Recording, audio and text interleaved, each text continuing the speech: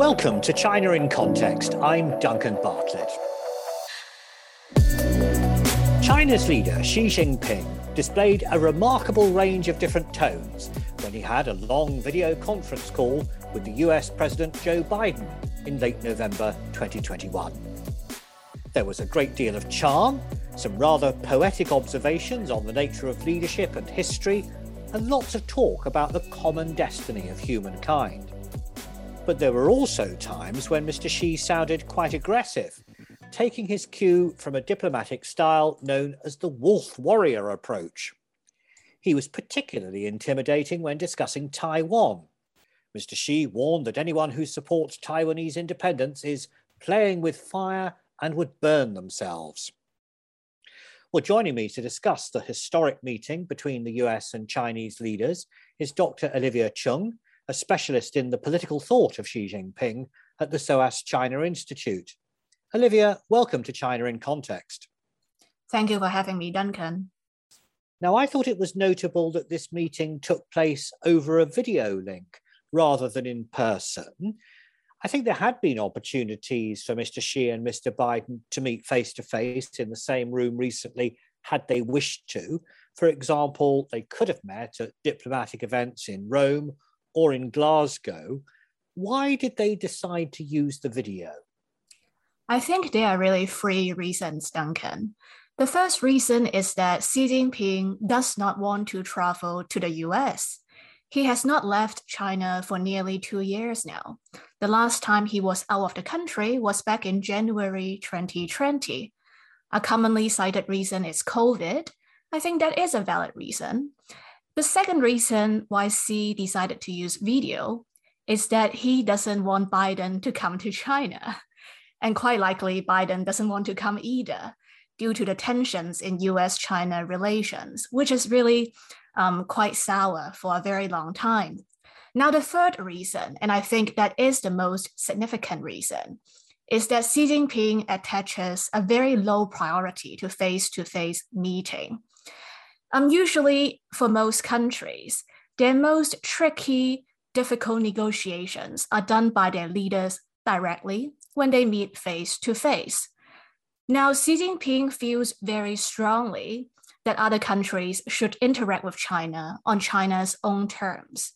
That would mean that face-to-face meeting is less necessary.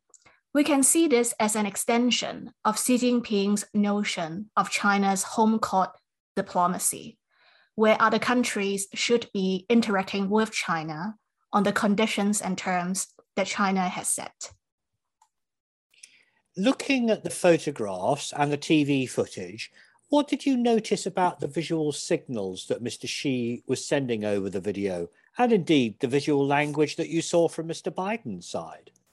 I will be commenting on this question mostly from the TV footage that I saw on CCTV, China Central Television. So the first observation I have was neither Xi Jinping nor the 6 men accompanying him were wearing a mask. While on the American side, Biden was the only one in the room without a mask on, while everyone else with Biden had a mask. So clearly from a Chinese audience perspective, the US is still battling with COVID-19, while the Chinese side is significantly more successful and confident. The second observation I have, judging from the CCTV footage, was that Biden was frequently nodding and taking notes when Xi Jinping was talking. We didn't see Xi Jinping doing the same when Biden talks. So clearly, the presentation is that Biden is a diligent student of Xi Jinping thought and likely quite impressed by what Xi Jinping has to offer. The third observation I have was that Xi Jinping and the Chinese side are portrayed by CCTV as looking extremely self-confident and assured. They are situated in a very ornately furnished, grand-looking, brightly lit and spacious chamber of the Great Hall of the People in Beijing. And I think the venue is purposely chosen to overshadow the Roosevelt Room that Biden used to meet Xi Jinping. Although the Roosevelt Room is obviously a room of political significance in American politics, but it is definitely being overshadowed by the Chinese venue in terms of how it looks. Well, indeed, it looked as though the Chinese side were sitting inside a palace, didn't it? Which aspects of the conversation are being particularly emphasized by the Chinese media? There are several. The first of which is that China's status as a great power is being emphasized. The portrayal of the Chinese state media of the Xi-Biden meeting is very much that China is already on par with the United States in its global status. Xi Jinping described China and the US as two giant ships sailing in the ocean, as the two largest economies in the world, and as permanent members of the UN Security Council. So the rationale behind, citing all these is to give the impression that China really is equal to the United States. With that, the Chinese state media emphasizes a lot that Xi Jinping demands Biden to treat China with respect. This is the first of the three principles that Xi mentioned to Biden during their meeting, the other two being peaceful coexistence and win-win cooperation. Treating China with respect does not only mean that China doesn't want the US to criticize or subvert its one-party system. What it also means is that China wants the US to recognize and praise that its one-party system is as good as, if not superior, to a liberal democratic form of government, and better still, recognize that it is a form of democracy in its own right. The significance of this is that if there are elements of the rules-based international order that is incompatible to China's political system, then it should be absolutely legitimate for China to decide to not go along with that. To give an example, the rules-based international order promotes a notion of human rights as something inalienable to every individual. But China's one-party political system subordinates human rights to an absolute notion of state sovereignty and regime security. Therefore, any criticism of China's human rights performance in Xinjiang, Tibet, Hong Kong, or more generally, is out of the question. Any criticism would be seen as not accepting, not respecting China's political system, and hence not respecting China. I thought it was significant that this Xi-Biden summit took place just a few days after the conclusion of a plenum of the Communist Party in Beijing. And that meeting passed a historical resolution, as it was termed, which hailed Mr. Xi as a leader who's made China strong. What impact will that have on the way he approaches the relationship with the United States of America, do you think? In fact, Xi Jinping did mention the plenum to Biden, giving him an education of Chinese communist politics. Xi Jinping noted to Biden that the plenum confirmed the achievements of the Chinese Communist Party in leading the Chinese people. The plenum was extremely upbeat. Although it acknowledged that China's external environment is very complex, it also reaffirms Xi Jinping's favorite diagnosis of the international situation. That is, the world is in a period of profound changes unseen in a century. What is he referring to? It is the US and the West more generally are on a course of decline and decay, while China is on a course of irreversible rise. This is a fundamental assessment in Xi Jinping's vision that underpins his foreign policy. And this is being reaffirmed at the plenum. What this suggests is there will not be any major change in direction or content in China's very assertive approach in dealing with the US. Can you help us to understand some of the language or terminology which Mr. Xi used in the meeting? Were there any phrases which stood out to you as being particularly significant? There were quite a few. Xi told Biden that China and the US must each run their domestic affairs well, and at the same time shoulder their share of international responsibilities. Given that after saying this, Xi then went on to elaborate on the achievement of the party in China, and that the Chinese state media has very, very strongly criticized the mishandling of COVID-19 and political polarization in the United States, Xi's implication of running domestic affairs well to Biden is really a very strong criticism. The US has not been running its affairs well. This is what Xi Jinping really means.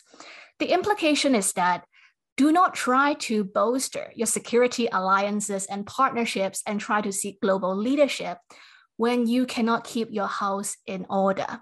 So that is the first takeaway. The second takeaway is that Xi Jinping asked Biden to demonstrate political leadership and steer America's China policy back on track of reason and pragmatism. This suggests that Xi Jinping is very disappointed that Biden has not fundamentally shifted away from Trump's approach of competition with China and sees China as an adversary to the US. Although, of course, to be fair, China sees the US as an adversary as well. The last thing that I would like to add is that Xi said the global initiatives that China has proposed are open to the US, and we hope that the reverse is also true. What this means is China is disapproving of many US-led initiatives that China thinks is a way of building hegemony and excluding China in global leadership. Take an example, the Build Back Better World Partnership put forward by G7 in around June this year provide alternative funding for poorer countries for infrastructure construction. That was put forward by the G7, including United States, as an alternative to China's Belt and Road Initiative. So this is something that Xi Jinping is criticizing implicitly. There does appear to have been a breakthrough at the meeting in terms of potential arms control negotiations. That seems to be aimed at slowing down the nuclear arms race. How does that sit with Xi Jinping's ambition to build the People's Liberation Army into a world-class military, as he puts it?